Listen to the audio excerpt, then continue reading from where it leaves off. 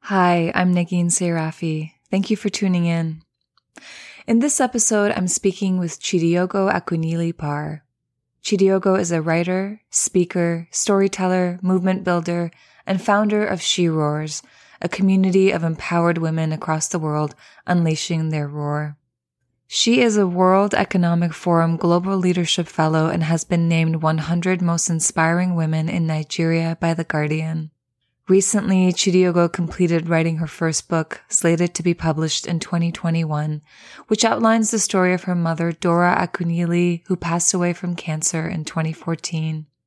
In this conversation, Chidi and I discuss her upcoming book and learn about her relationship with her mother, her spirituality, and how she has learned to navigate grief and heal from loss.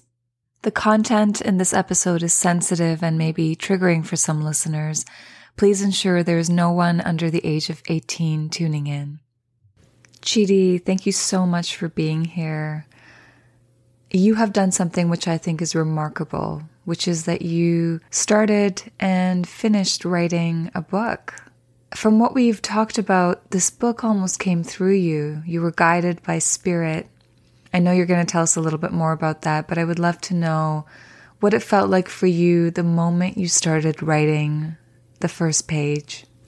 The truth is that before I put the first words on paper, I spent many months and weeks with the words in my mind and in my heart, jotting things down in pieces of paper, notebooks, and really just constantly sitting, meditating, sleeping with, waking up to this story and asking always, what is it that you want to be? What is the voice that you want to be? What is the way that you want people to receive you? What is your message, right? Because in the beginning, there's nothing. It's literally could be anything. It could be a poem for all I was ready to explore, a children's book or a short story or a fantasy. It could be anything, and I was open to all of it, so I kept asking. So to your point on it being a spirit conversation, it really has been a journey of asking, almost viewing the book as its own being and checking in, what is it that you want to be and how can I midwife you? And then the first words was sort of okay, I'm ready. Let's do this. I have heard you share that you ask questions and then you write and the answers come through you. How did you learn that practice and how do you trust it? I was recently sharing yesterday actually with a friend who just came from a medicine journey, how it was a medicine journey and a retreat experience that happened in Peru that unlocked my inner voice for me. I can say with all truth that before that, your inner voice always is, but to fully hear it and know it to be a voice and sort of have that curiosity of going, who are you? What's going on here? That happens to me in a retreat space. And the journey of trust in it has been that of engaging and listening and always seeing, validating how invariably the messages that have come through have led me to the greatest gifts of my life. And I think the one that anchored it was when this voice invited me to go to Burning Man. And I'd never been to a festival. I honestly, to heavens, did not know what Burning Man was until I stepped foot on the playa. And it was there that I met my partner, and there was a very clear message, go, go. And I wasn't quite sure of the voice then, but after that, after going to this place and meeting someone that's become very, very important in my journey, that has led me to fully know that there is something beyond me that is also within me, that is constantly guiding me. And the more I listen, the more I can discover things that I couldn't on my own. You know, how do I come up with Burning Man when I've never even heard of it? So there are things, there are experiences like that where something that is not within my own imagination comes to me, and then I follow the threads, and then it leads me to myself ultimately and my truth. So that's that journey. It's been a journey of curiosity, experimentation, trusting, reflection, and seeing all the ways that that voice is true. The book is about healing. When I set off to write it, I did not know that it would be about my own healing as well. That word healing came to me from beyond. My mother passed away, and that the book is based on my mother's life, and she passed away in 2014. And her voice came to me later, telling me to write her story, and within that it was about healing. And I remember being confused because I didn't fully understand what she meant. And at the same time, understanding that the silence that came after that was a way of saying or sharing that I already knew without knowing what she meant by healing. So the book has been a journey of understanding that word healing, the many dimensions of healing, the medicine of story, telling her stories, healing for her, healing for the people who will connect with it and see themselves in her story, the story of this woman who lived an incredible life, very difficult life, from, the literal story of rags to riches to rags to, it's just went through war, went through a lot of very difficult experiences, was orphaned at a very young age, left home very young, family, separated, but ultimately had this deep, deep, deep sense of self and sense of purpose. And the book is sharing that essence with the world, that we might all connect to our own North Star, the healing that comes for the world when every one of us can connect to the truth of our purpose. I have spoken to a few friends about their journey of reconnecting with their family members after their family members have transitioned. So often I hear, I felt closer to them after they were gone. I communicated with them more after they were gone.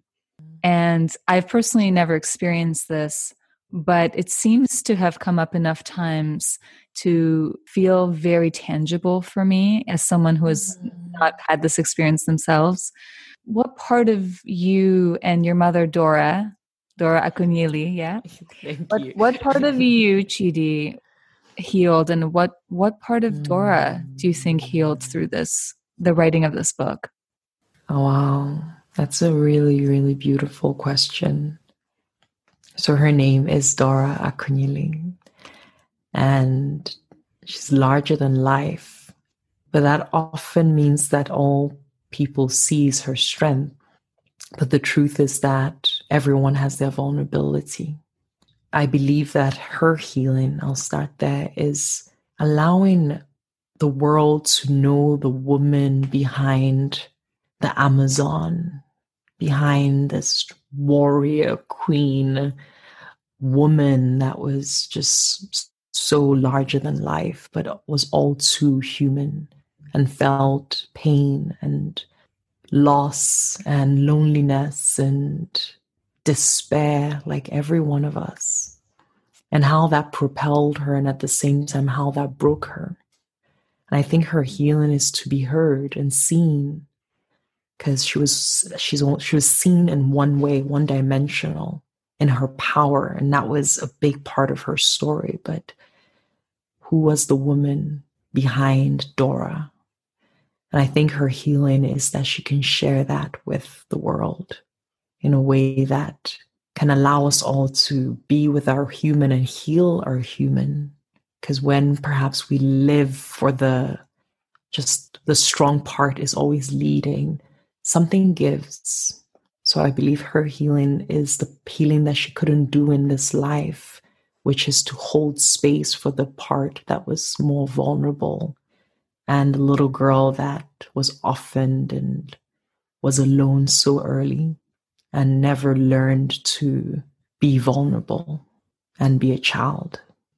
And my healing within that is to honor her story, hear her voice, trust her story, that when it's come through within that, realizing that she carried me in her womb, probably in one of the most difficult times in her life. Never having connected that before. And when you're writing a story, timelines become very clear. And then to realize the conditions under which I was incubated, and to know that a lot of my pain and struggles in this life comes from what I experienced of her own pain while I was in her womb. And to understand where she was, understand that pain when she was pregnant with me, if at all she wanted to be pregnant, which there was a lot of pain in her relationship in that moment that I don't believe that she did. But if she had to be, then at least I should have been a boy. And that much was clear to me from a young age, that a boy was wanted and that I was not that. And there was something about that disappointment of my birth that had followed me in a way that I've now become conscious of healing. Whenever I don't feel enough, knowing that the seeds were planted very early, literally, that's a big healing for me, as is for her, that I know as well that I am wanted, and here she is, allowing me to serve her story in this way.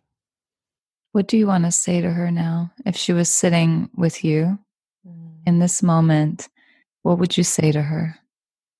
I wish we had more time. Yeah, I feel like she died right before I grew up. And I know it's just 6 years ago. Yeah, I wish we had more time, that I could know her now, that from this lens of me and her now, that I could talk to her. I would really, really, really appreciate that. Yeah, I wish we had time. And at the same time, I'm so grateful that we've had this time, even in death. A very good friend of mine, Mathura, once asked me, do you know what was happening in the womb? Like, what was happening around your mother when you were in the womb?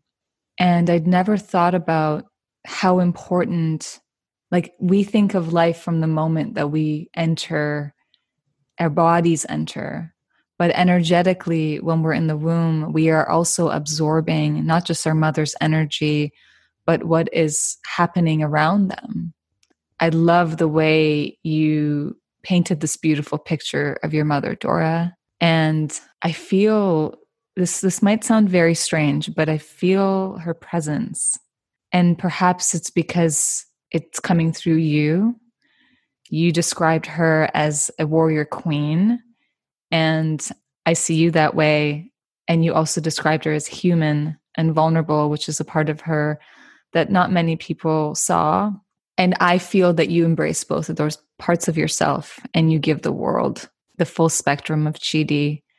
I think it's important to reflect that is partly because of what you experienced with her. And that is, sometimes I find our parents teach us very direct lessons about life, but many of the lessons are written between the lines that we can see. And I feel like I can see some of the things that Dora taught you without maybe being super aware that she was teaching you. What do you want people to know about your mother? I would like that you know that she was a miracle of a human in a way that was intimidating. But within that, she was extremely flawed. But her magic was that she was so okay with it. she just had, in a way that I've never really seen another human before. She's just very at peace with who she was. I think it stemmed from her deep trust in self. She had a deep trust in her mission on this earth. And she fully trusted in God and had such a deep relationship with God in a way that allowed for her to always shine and trust her shine, even when she was showing up in ways that were flawed. She trusted that it was just part of her path. This is to say there was something about her peace with all of herself, including her pain. She was at peace. The parts of life that was not easy, she was at peace. The parts of her that showed up with anger or frustration or sadness, she just never wished any of her away. And that's something that I would like for people to know. There's something about the full trust that everything that she was happening for her, not to her. One maybe small example is she was a very confident person. So we would walk into church and there's 1,000 people in church and we're late and she had 6 children. So it's a harem. And my mom would walk straight to the front, and that's something I can't do. I rather crawl under and like die. But she had this confidence in self and this don't care attitude that was just fully focused on what do I desire. I would like to sit in front of the church, and that's all that matters, in a way that was almost unreal. And then we'd all like be cringing behind her and following or like sneaking up in different parts of the church. But this is in like very separate points, but ultimately she was at peace with herself. The silly, the boisterous, the angry, the overwhelming, the all parts. She embraced them all, and she showed up in that way whenever possible. And that maybe does not feel like it's connects to what I said about the vulnerability. And in truth, that was the one part that she didn't fully embrace. And thinking about it, she was rarely vulnerable. And if ever, it would only be with us, her children. Very rarely with anyone else. She had few friends and many acquaintances. I can only imagine what it must have been like to lose her in physical form. I think many of us are anxious about the truth, the reality that our parents will pass on, will transition. It's this reality that at some point in our childhood, I mean, I don't remember the first time I learned that everyone dies, but I do know that from a very young age, I knew that my parents were going to pass on. So much so that when they would get into fights and then they would go into their rooms and they would separate, and sometimes they would take a nap, I would sneak in and I would sit and just watch them breathe, because I wanted to make sure that they hadn't extended themselves so far as to have passed in their sleep. So there's this inherent fear and anxiety, but also this acknowledgement and acceptance that we all pass, and many of us will see our parents pass on. Bring us into your world. What was that experience like? So I would start by saying that acknowledgement of passing starts with the person themselves. And in her case, she was not ready to move on at all till the very last days.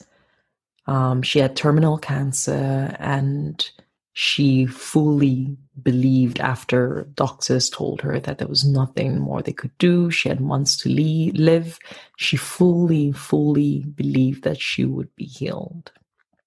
So I think that made it difficult, because what this meant in reality was that we couldn't say goodbye, because she was not open to us saying goodbye, because that would be a disqualification of her faith. And she had to be so strong in that faith, because that's the belief she carried, that, I have to be strong enough to convince the universe that I trust. And when I trust, because I've always moved mountains, I can move this mountain. So that was her personality. She could do anything, and God by her side. So she fully, even when she was frail and clearly declining steadily, she was so sure that she would be fine. And that made it very hard. There was never once time to say goodbye, even though she was sick for years before she ultimately let go. And the painful part was that the last week plus of her life, she was in Bangalore in India, and only my sister could be with her. So in the space that we could have said goodbye, because in that last days, she finally saw that she was dying. We couldn't be there. And I think that was painful. For her, most certainly, I can imagine, to be alone when you die. I think it's a terrible thing.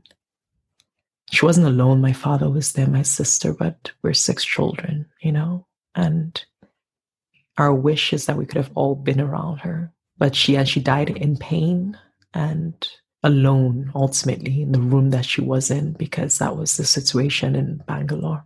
So that was a little of an awful experience. So this meant that when the news came, it was a phone call. And at the same time, you want to be sad, but you're happy because she'd been in so much pain at the end. Because what happens is when there's a struggle to live, it means you're not really managing. She wasn't able to manage the pain to let go. She was still having chemo the last days of her life and intubation and all of that. So there was a lot of pain, and it didn't feel like it was worth it anymore for her to be alive.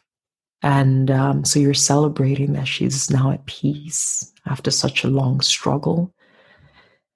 At the same time, mourning that you're not there, mourning that it was such an awful end. Once that celebration ends, because there is the celebration, which is odd, right? Because there's sadness, but there's also a joy.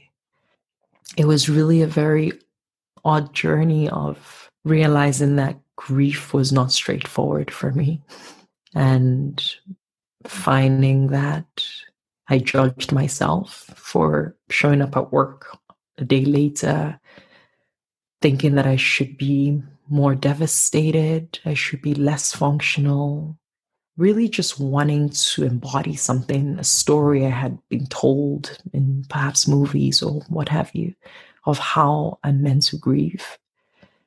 And the journey has led me to see that it's an extremely personal journey. I think, it took years for me to fully start grieving. I think even writing this book has been part of that journey of grieving. So, and I think for every one of my siblings, everybody had a different experience of that grief.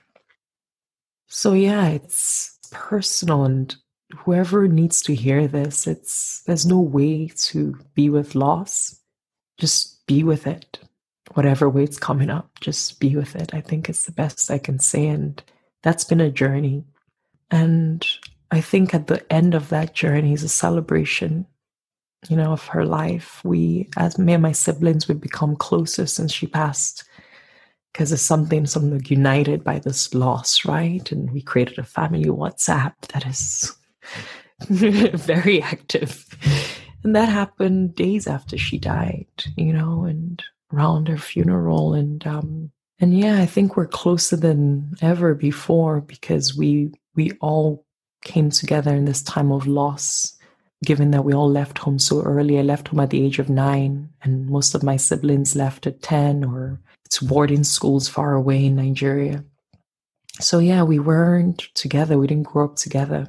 But it feels like, not unlike the relationship with my mom happening after her passing, our own relationship as brothers and sisters is also solidifying in her passing. So this is to say that there is a blessing that comes from loss as much as from life. But the most painful part was that she wasn't ready. and that we could not say goodbye. Do you feel like you've said goodbye with this book? I feel like when I have the copy, when I have it and it fully manifests into, because, it still feels like a manuscript. I still hope it will evolve, because right now it's only me in it. And I'm really calling in the people that will shape it and mold it. I once had a reading by a friend of mine that was encouraging me at a moment. I was trying to tap into my mom a little bit more strongly. And she's a medium, and she came in and she's like, your mom actually doesn't want me to do a reading. She just wants you to know that you don't need a medium, that you already hear her. And I was like, oh my goodness, like that sounds like my mom. No, just tell me what to do. I just want to hear it. And it's like, no, she really wants you to trust that you already hear her. And then specifically, she's like, your mom is holding the book. This was months ago, year plus ago. It's already written.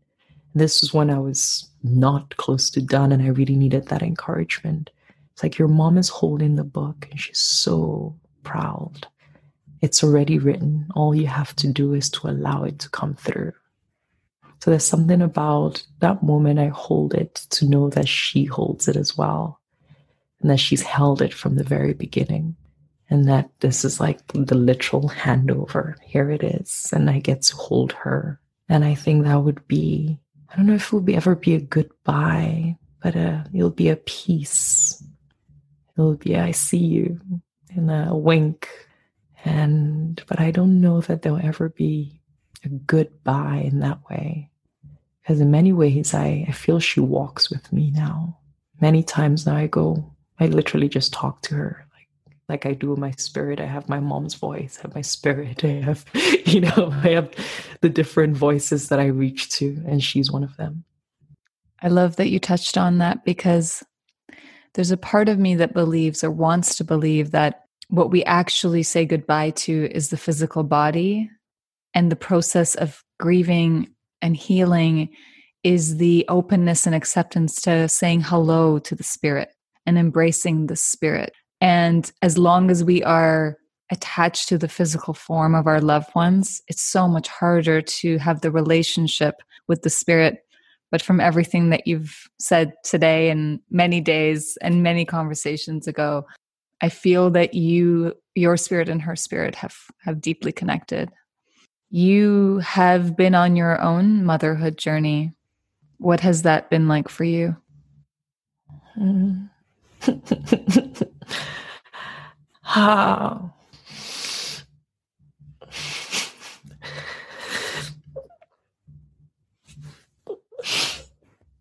There's a lot there. I always think I've healed, and then it's like it opens up again. So I don't think this wound heals. So I was actually last night just realizing I was pregnant. I think this time last year around. So that was tough for me to realize, and started thinking that the baby would have been a couple months old and all of that. So yeah, I had to terminate that pregnancy. It had Turner syndrome. She had Turner syndrome. And I really bonded with her. I could hear the child. The way I hear my spirit, I could speak with this child, and it always told me that it might not stay, but I didn't want to understand it. So I got really attached, and it was tough to have to terminate a pregnancy. And then I got pregnant again, and that was a little easier because I didn't bond. And there was not really, the first pregnancy was difficult, and I felt pregnant, and my body changed, and I was very sick for a long time. And so there was all that. There was a journey. And then to find out that the child would make it, and to be with the journey, to still be pregnant for weeks after, knowing that and still be sick and still feel all the symptoms. I think that was a little torturous. But the second one felt a little more straightforward. once I knew there's heartbeat, no heartbeat, and it was an earlier part phase of the pregnancy. But a few things that I found out that my mom too had 3 miscarriages, which I didn't know. My father just sort of like, oh yeah, you'll be fine, like your mom also. And it's something she never mentioned. And apparently she had been really sad about it, but never came up again all our lives. None of my siblings knew. No one else that we know knew but my father. So it goes back to what I was sharing about she kept her pain quiet. This is hard to keep quiet, so I really see how much she kept to herself. I think in my case, what's tough is that my body still carries the signs of what was. I don't have the same body as I did a year ago. It really changed very quickly, and then I don't have a baby, so I think I get triggered sometimes by that through my body, especially when I feel low about my body. And then it's just such an easy spiral to feel bad about my body, bad about myself, failure as a human, as a woman, as a wife. There's a lot to unpack there. And rationally, I know I didn't do anything and all of that, and I don't feel it as a truth. When I want to be sad, that's a voice that comes up. Yeah, it's been a journey to heal this pain, and I know that it will take time. Sometimes I want to say I don't want to have a child anymore. I'm done. So it's a journey. But what I find is that I constantly have to give space to grief. And whenever I think I'm all done, it comes up again and I have to give space. And incidentally, last night was a big one. It came up after a month, 2 months. It hasn't come up. No pain, no. Then last night it came up again. But it's changed me in a really beautiful way. A few things I've learned to see that I use anger to hide my pain. When I was feeling the most pain, I would also be overwhelmed by so much anger. And there was no other reason but the pain. And that was the first time I could really fully see that was how I manifested pain. And to allow myself to heal that by just, okay, that's what's happening. I'm feeling pain. And not judge that anger, rather just see my pain. And also I have this deep trust in the universe from it. I had a whole incident with rainbows that I felt was a sign. The day I found out that the second child wasn't going to make it, I walked into the streets like minutes later and there were 2 massive rainbows in the sky. And I literally just started crying because I felt very clearly that it was my babies, my kids, because in many ways they are still, even if they were not born. And they were just there, just telling me it was going to be okay and that they were always there. And that's how I feel. It's like they're always there and they will always be there.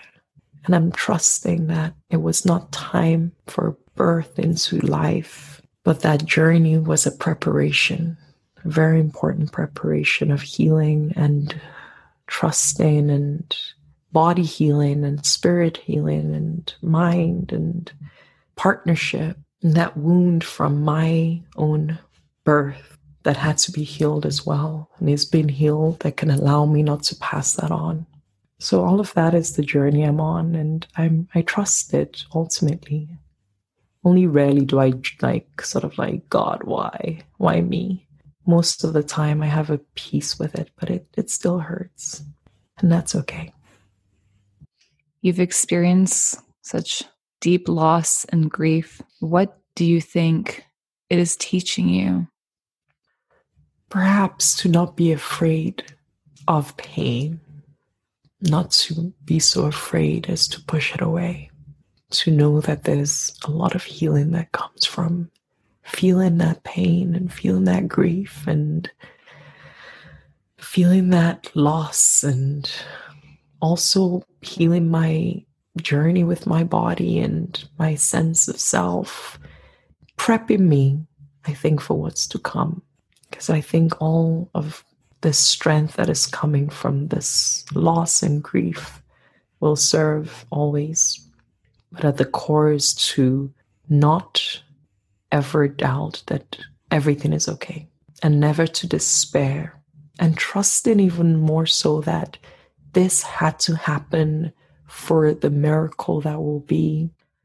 And to realize that, the child that will be would not have been if all that happened did not happen. And I'm trusting that this child needed everything to happen to be able to come and incarnate.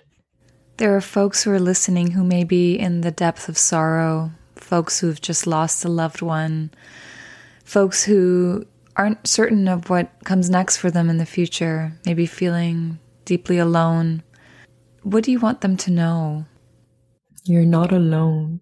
You're never alone, even when you feel the most alone. Lean on the guides that you have with you. They want more than anything to support you in your most difficult of times as much as your most triumphant of times. So I would invite you to always remember that. Ultimately, I don't know your story, but what I do know to be true is that we are never alone. And that has been my greatest support in the darkest of times. And I invite you to lean into those that want to be there for you. And they sometimes, many times, are living as much as they're in the spirit realm. You don't have to do it alone. Thank you for your time and presence, and for subscribing to my podcast. I send monthly emails where I share stories, teachings, insights, and frameworks to help us transform the way we live, work, relate, and create. Visit my website, NaginSerafi.com, and subscribe to become a part of my growing community. Until next time, be well and in love.